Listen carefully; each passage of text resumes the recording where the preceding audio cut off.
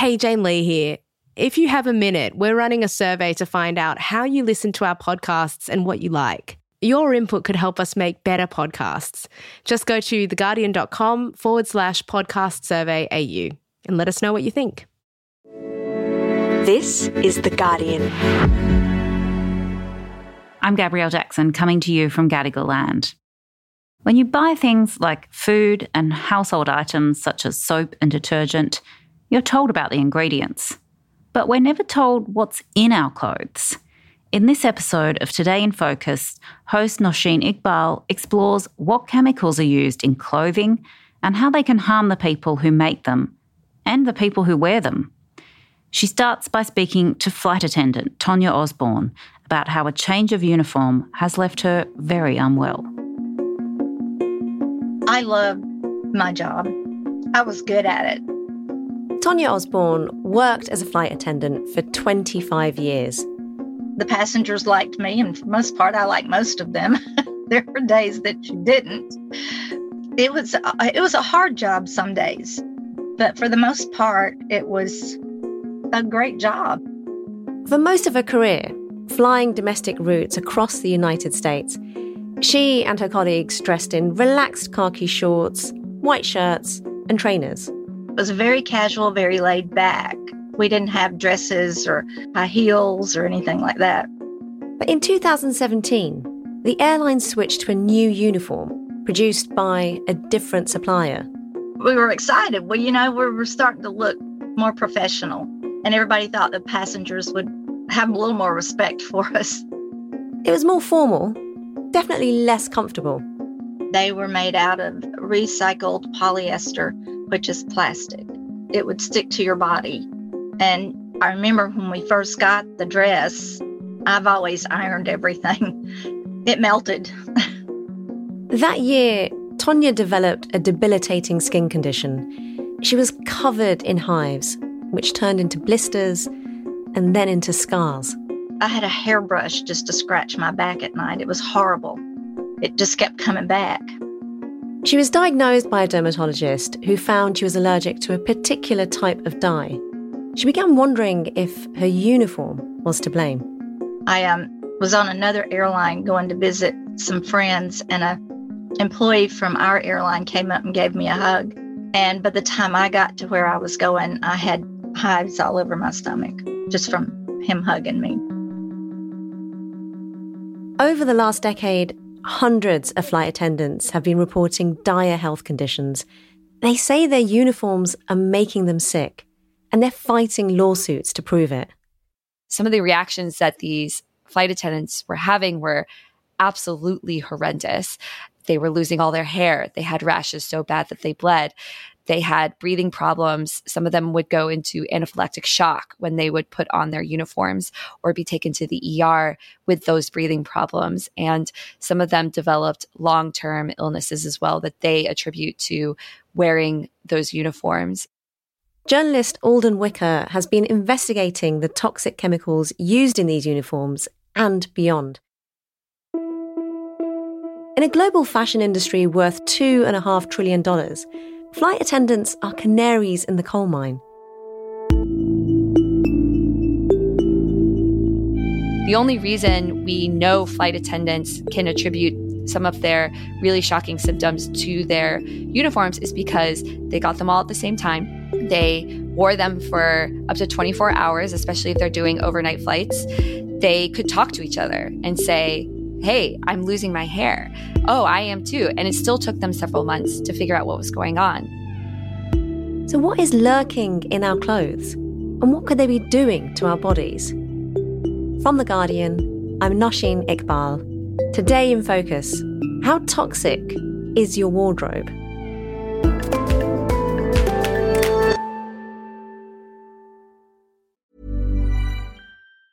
Tired of ads barging into your favorite news podcasts? Good news. Ad-free listening is available on Amazon Music for all the music plus top podcasts included with your Prime membership. Stay up to date on everything newsworthy by downloading the Amazon Music app for free or go to amazon.com/news ad free. That's amazon.com/news ad free to catch up on the latest episodes without the ads. Finding your perfect home was hard, But thanks to Burrow, furnishing it has never been easier. Burrow's easy-to-assemble modular sofas and sectionals are made from premium, durable materials, including stain and scratch-resistant fabrics. So they're not just comfortable and stylish, they're built to last. Plus, every single Burrow order ships free right to your door. Right now, get 15% off your first order at burrow.com/ACAST. That's 15% off at burrow.com/ACAST. Alden Wicker, you're the author of To Die For, How Toxic Fashion is Making Us Sick. And you've been writing about fashion and sustainability for quite some time now. Can you start with telling me how we actually got here? Why are there chemicals in our clothes? Well, I want to make sure that we're very clear that chemicals are the building blocks of life. So a lot of people, when they say chemicals, they mean toxic chemicals. So toxic chemicals have been in our clothing for hundreds of years, in fact. We used to have all sorts of heavy metals at extremely high amounts in our hats. You've heard of the Mad Hatter. And a lot of people don't know that the invention of the modern chemistry industry was done in England by inventing the very first petrochemical dye. It was mauve. And a lot of the large chemical companies today got their start as dye manufacturers. Now, more than 150 years later, chemicals are used to create, strip, clean, dye, finish. Other chemicals are used to strip other chemicals off. And every single fashion product today, except for a few small brands that focus on this, is going to have layers of chemicals used to create it and to finish it.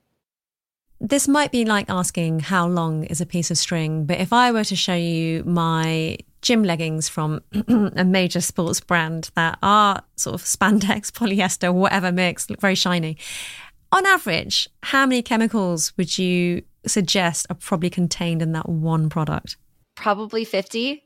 Let's just stop going to the gym, guys. Yeah, basically. And it's really hard to say because even if I had world-class testing equipment, it would spit out a lot of different things. A researcher would have to take a very long time to match all these chemicals. So it might be more than that. Unlike a lot of the other consumer product categories that come with ingredient lists, such as cleaning products, beauty products, food products, clothing doesn't come with a complete ingredient list. All it tells you is the fiber mix. So there's a lot of opacity in the industry around what is used on our clothing. Alden, as you said, not all chemicals are harmful. So what are the ones that we need to be particularly concerned about? Some of the chemicals that have been found when researchers and advocates have tested clothing in the past decade include lead, phthalates, those are hormone-disrupting chemicals, BPA, that's another hormone-disrupting chemical. You probably recognize it because when you buy baby bottles or other plastic packaging, a lot of them say BPA-free, but there are also cousins to BPA like BPS and BPF, which are largely the same. A growing number of sports bras, shirts, and leggings were found to contain a high level of a toxic chemical called BPA, used to make certain types of plastic. It's been linked to health conditions like asthma, diabetes, heart disease, cancer, obesity, and erectile dysfunction. They have found disperse dyes and other skin sensitizing dyes, especially ones that supposedly have been voluntarily phased out by the fashion industry, because they can be carcinogenic. There are anti-wrinkle finishes that rely on formaldehyde. Then we also have PFAS. Those provide water and stain repellency. PFAS chemicals have been around for decades. DuPont was the first to use PFAS in Teflon, giving us those non-stick pots and pans. They're sort of just thrown on everything because brands say like, hey, can you provide us with some stain repellency? And manufacturers go, sure. Headline we're following today, a new study on school uniforms in both Canada and the United States showing there are high levels of so-called forever chemicals known as PFAS. Researchers detected PFAS in all uniforms marketed as stain-resistant from 9 popular brands. The concern here is that kids could ingest PFAS after touching their uniforms, which of course they wear for long periods of time. There have been very robust studies connecting PFAS exposure to several types of cancer, thyroid disease, reproductive toxicity, obesity, all of these different things. And yet the fashion industry has continued to allow this to be put on their clothing. A lot of chemicals, when they go into your body or when they end up in the environment, they break down, they slowly decompose. PFAS don't do that. That means the levels of these so-called forever chemicals can build up and linger in our bloodstreams forever. And then you have chemicals that are used to just process and create the fashion. So especially when you have polymers and plastics, there are toxic chemicals that are used to create those synthetics, and then those can leach out when you wear them or when you sweat in them.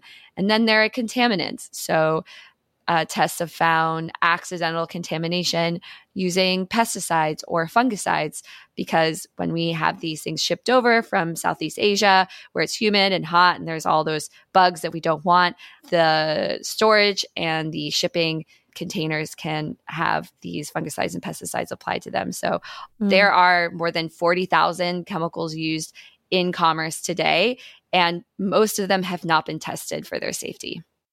And what about the defense that's probably put out by people manufacturing clothes that certain chemicals are only dangerous at a particular level, and actually they're using so little, therefore this chemical in this product isn't dangerous? But what about the way they interact with each other, and what about the cumulative effect that those chemicals have?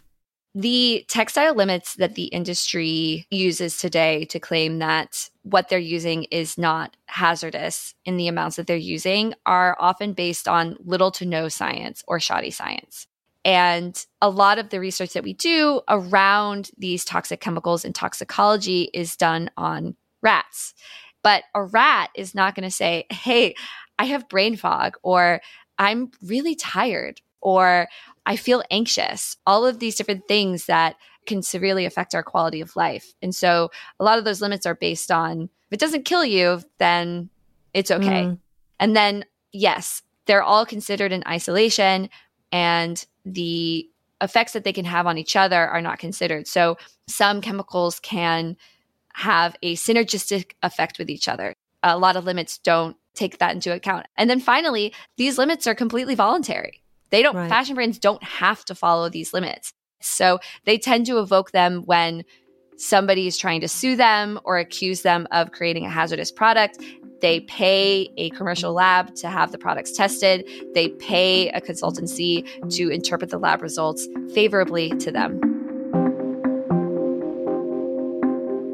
Senator, as studies become available to us, we at FDA apply studies from whom become available? Whoever. If they've been... No, the only studies you're getting right now, have you asked for studies from independent sources? We don't normally ask for independent. Then you don't protect the American people if you don't look beyond what's handed to you.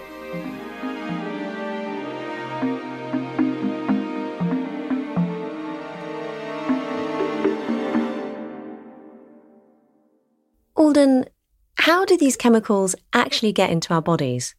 So there's a lot of different ways that we are particularly exposed when we wear clothing. For a while, industry experts have been saying, oh, we don't need to worry about clothing because it's not like we eat it. Well, okay, that might apply a little bit to adult clothing, but we all know that children eat their clothing. They just put it in their mouths. The other thing is that those microfibers shed from our clothing when we wear them and when we wash them. Whatever is on them ends up in our house dust. That means we're breathing in that house dust. We're ingesting that house dust. We're just absorbing at all times, right? Yeah, all the time. And those microfibers that are coated with those same hazardous substances break off. They can get into our water bypassing water treatment plants. They can be eaten by marine life. We're drinking them. We're eating them. And then again, we know that when you wear clothing and you sweat in it, that sweat can draw out whatever is in that clothing and deposit it on your skin. And then if it's the type of hazardous chemical that can be absorbed into your skin, that's going to happen. And so it can end up in your bloodstream. There has even been PFAS, which is that extremely toxic class of forever chemicals found in period panties. So we're wearing it in our most intimate parts. The chemicals that are in the environment that are in our everyday products end up in our body. These chemicals get into the mother's body, slip across the placenta, and contaminate babies even before the moment of birth. And the fact is, each one of us, each of our children is born pre-polluted with hundreds of different chemicals from our everyday lives, from our everyday products. Auden, when you put all of this together, it is little short of horrifying, but how easy is it to make this link and attribute these health conditions and diseases to our clothes? It's really, really difficult. The problem is that those types of toxic chemicals, they can accumulate in our body. They do their work over long periods of time. And we are not there in terms of research to be able to say, oh, you have cancer. It's probably connected to a sweater that you wore a lot 9 years ago. And the lack of labeling, comprehensive labeling, ingredient lists on fashion is preventing researchers from testing things for safety or linking things to health effects, because before they can even get started on researching the health effects, they have to figure out what's in there. I spoke to Dr. Heather Stapleton, who bought a synthetic t-shirt for her son, and he had a rash in the pattern of the t-shirt's graphics on his back. Now, she happened to have access to world-class testing equipment, so she asked her colleague to test the shirt, and there were all sorts of things in there that it took them 5 years to identify what they were. So they could see the chemical signature, and they were like, what is this? And they had to buy synthetic dyes and spend years breaking them down into their constituent parts, because there was nothing in the scientific literature to tell them what they were, much less what their safety effects are.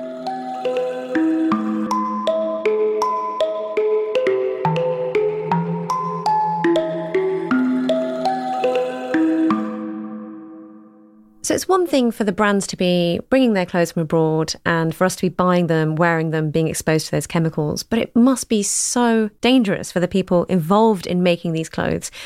What can you tell me about that process and how vulnerable workers are? It's much, much worse for the workers. I traveled to Tirupur in Tamil Nadu, India, which makes the majority of dyes and processes and makes a majority of t-shirts and other woven materials out of India. So it's an incredibly polluted place. This once sacred river smells so bad and is so full of chemicals that it's frothing. This is the water that goes to people's fields.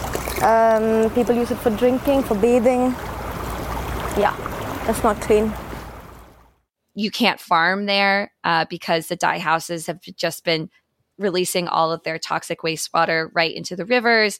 The wells are poisoned, all of those different things. It has been cleaned up in the past 10 years. But what I really wanted to see is, okay, if this is affecting people who just wear the clothing, how is it affecting garment workers? And it was actually surprising how easy it was for me to find a garment worker who was having really terrible skin reactions on her arms, on her legs, just from sewing synthetic clothing in a hot factory. Luckily, her doctors identified the problem, which is actually pretty rare. Most doctors say, oh, it can't be that. There's no evidence of that. He said, you need to quit your job. She quit her job. When I met her, she still had scars on her arms and she still had reactions on her legs because she was still wearing those synthetic saris every day in the heat. And surely the impact on the environment can't be that great either. When fashion has been manufactured in the United States, it's left behind a decade-long legacy of local environmental pollution. There are sites all up and down the eastern seaboard of former dye houses, fashion manufacturing sites, and waterproofing and performance textile manufacturing sites where you still are not allowed to go past a chain link fence and into this place because it is so toxic. We've just exported all of that to developing countries where it's happening all over again. Well, given how much is generally now known about chemicals and the use of them in the textiles industry, I wonder if there is any research and development into making newer compounds of chemicals that are safer. Is there any development of chemicals that might be used to process clothes that won't be as hazardous as the ones that we have? Absolutely. So there has been a lot of research. There's, for example, BASF developed a different type of synthetic indigo to dye denim with that is safer for workers to use and has a lot less aniline in it, which is a hazardous substance is used to create it. So there is a lot of work going into this, but unfortunately, a lot of fashion brands won't pay anything more for this safer chemistry. So it's hard to get uptake by the industry unless it's legislated or enforced. You mentioned earlier this idea of having something like an ingredients list on the labels of clothes, which would tell us what was actually in them. Why isn't that there? And what would it take to have them? I've been told by at least one chemical company CEO that we have the technology today to create those comprehensive ingredient lists. What is preventing that from happening is the chemical companies themselves consider their mixes of chemicals and chemical products proprietary information. It's sort of like pharmaceuticals, right? They've invested all this money in creating these patented secret formulas, and they don't want anybody to copy them. So they actually don't give information about what's in those chemicals, even to the dye houses, even to the manufacturers, or to the brands. So all of it is kept a secret throughout the supply chain in order to protect the commercial interests of the chemical manufacturers. But with pharmaceuticals, it's an incredibly regulated industry. I mean, we're not going to have a drug on the market not knowing what's in it and how it could affect you or what it will do to you. And it is outrageous that as consumers, we've become more aware of what's bad for us in our food, more aware of what beauty products we might want to rethink. But we have no knowledge or oversight or what seems like safe, effective regulation over what we wear. Are governments or industry regulators expected to do anything about all of this? I think the average consumer believes that the government is doing much, much more than it is. I think a lot of people believe that if it was that hazardous, it wouldn't be allowed. And it's definitely much worse in the United States. The United States has taken a stance that every chemical, especially if it's valuable to the industry, is innocent until proven guilty. And it can take decades to prove a chemical guilty. There's also something called regrettable substitution. So once one chemical comes out in the news as being particularly hazardous, something like BPA, all of the industry or most of the industry will say, okay, no worries, we'll switch to something else. And they'll switch to something that has a really similar chemical structure, but has not been studied. And then more research comes out showing that that is toxic. They switch to something else. And what we need right now, what a lot of advocates are calling for, is bans on classes of chemicals. So we know that BPA is dangerous. We should also probably ban the use of BPS and BPF. Alden, as far as I understand it, the EU, the European Commission, was at the forefront of understanding and tackling forever chemicals. So they were expected to ban all but the most essential hazardous chemicals from the things that we buy. And yet last week, The Guardian broke the news of a leaked document which suggests a major scaling back of that target, and that actually as little as 1% of these chemicals could be banned. How much of a setback is this? It's incredibly disappointing. Throughout my research for my book, I was looking to the EU with a lot of admiration. Unlike the United States, the EU has banned over 30 chemicals specifically for use in textiles, and it looked like they were going to go much further with this. And to find out that the chemical industry in Europe is as effective forestalling effective regulation that would protect consumers as the chemical industry in the United States, it's extremely disappointing.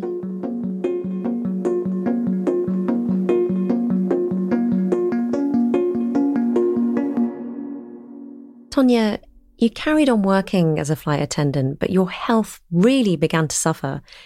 Can you tell me what happened? I started getting sinus infections and migraines. I was kind of short of breath. The fatigue was crazy. My joints were awful. I would sit on the jump seat after doing service and hold a cup of hot water so my hands would stop hurting. My family doctor sent me to a rheumatologist and found rheumatoid arthritis. And then Next thing we found out, I had ankylosing spondylitis, which is it affects your spine and can fuse it together. Then when I had to have surgery in September of last year, they found that I had Crohn's. I also have mild thrombocythemia, which is a form of leukemia. Oh my goodness. I mean, you can't cure what I have. There is no cure. And now I'm giving myself shots of chemo once a week and Humira every other week and B12 shots. And I mean, I'm anemic. Every joint in my body hurts. There's some days that they hurt really bad, but the medicine is kind of keeping them at bay. And my rheumatologist says, just keep moving. Don't stop moving, because that's when things will get really worse. So I try to keep moving, keep active, but I'm not a quitter. I don't care how bad it gets. I won't quit. I'll keep pushing. Oh my goodness, Tonya, that sounds so awful.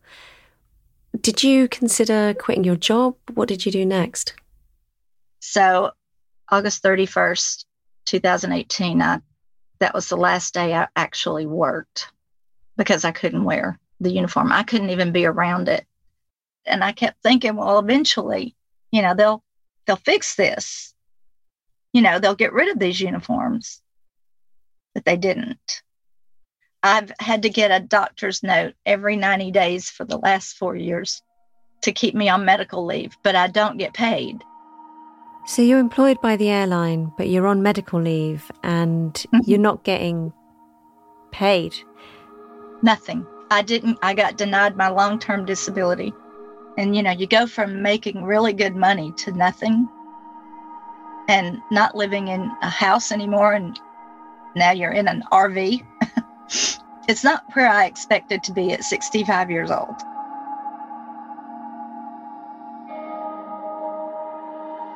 Coming up, how can you protect yourself from the chemical exposure from the clothes that you wear?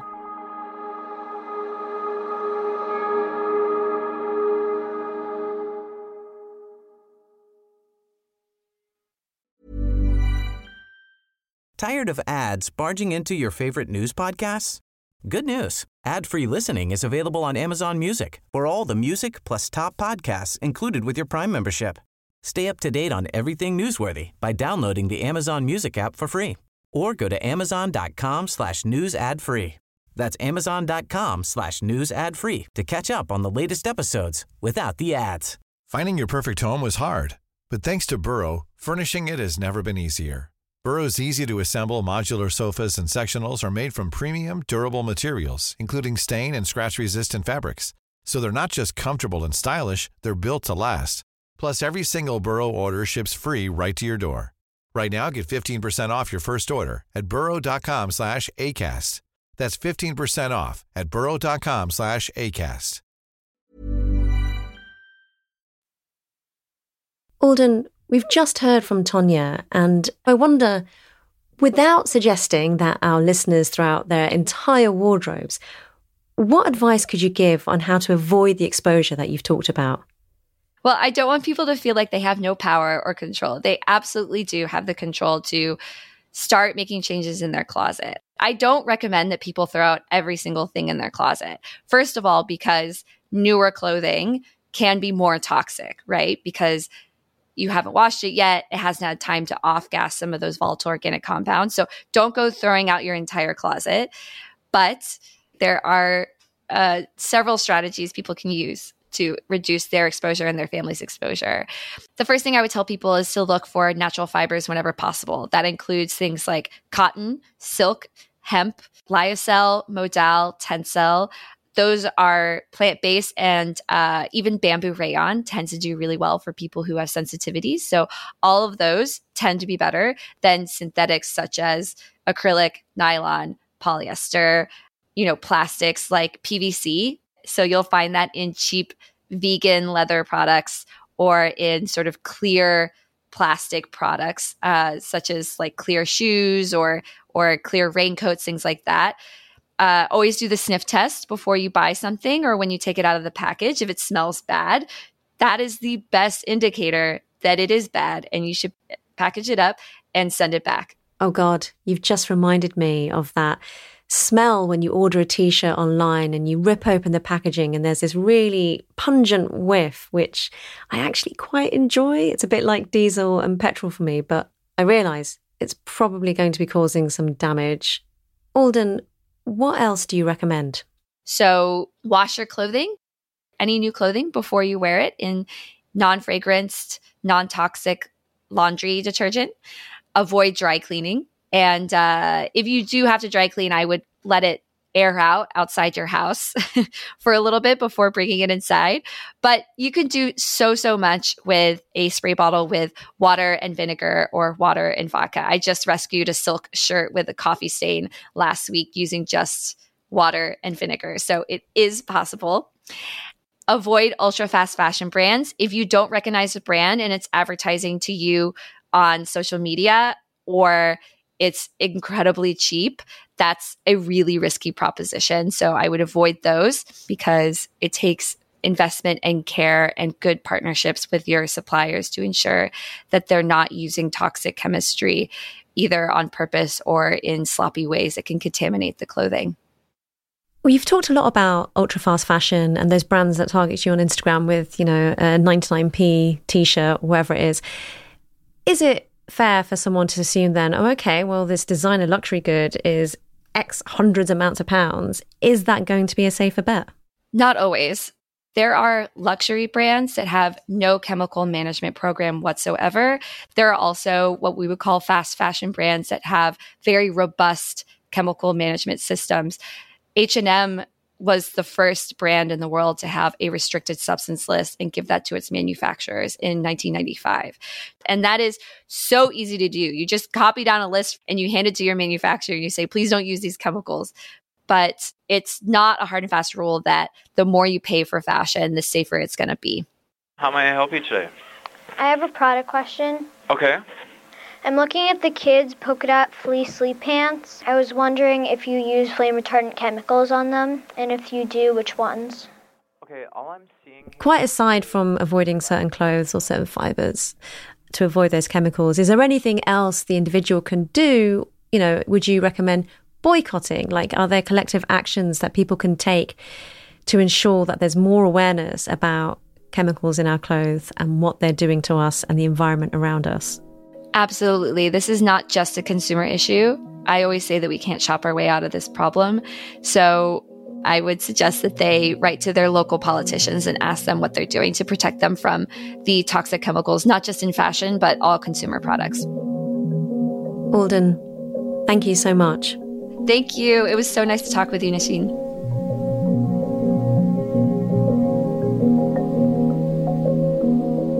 That was Alden Wicker. My thanks to her and to our interviewee, Tonya Osborne. You can buy Alden's book, which is called To Die For, How Toxic Fashion is Making Us Sick and How We Can Fight Back. That's out now. And you can read her piece, Are Your Clothes Making You Sick?, online at theguardian.com. In response to Tonya's allegations, Southwestern Airlines have said, the company regrets that Osborne experienced issues with her uniform items as the safety and well-being of our employees is at the centre of everything we do. They say they offer alternative clothing in different materials which can be selected by the employee at the retailer of their choice. They also stated that they commissioned a lab to analyse uniforms to, quote, support employees with any concerns. The company which makes the uniforms, Cintas, said, the test results were assessed by independent professionals who concluded that the uniform pieces do not pose a health risk.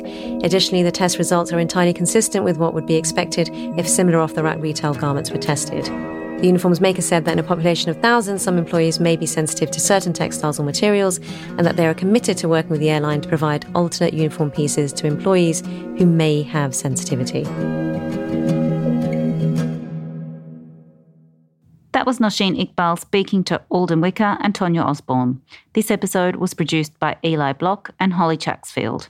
Sound design by Rudy Zagadlo. The executive producer was Huma Halili. Additional production by Joe Koning and Alison Chan. I'm Gabrielle Jackson. Thanks for listening. Tired of ads barging into your favorite news podcasts? Good news. Ad-free listening is available on Amazon Music for all the music plus top podcasts included with your Prime membership. Stay up to date on everything newsworthy by downloading the Amazon Music app for free or go to amazon.com/news ad free. That's amazon.com/news ad free to catch up on the latest episodes without the ads.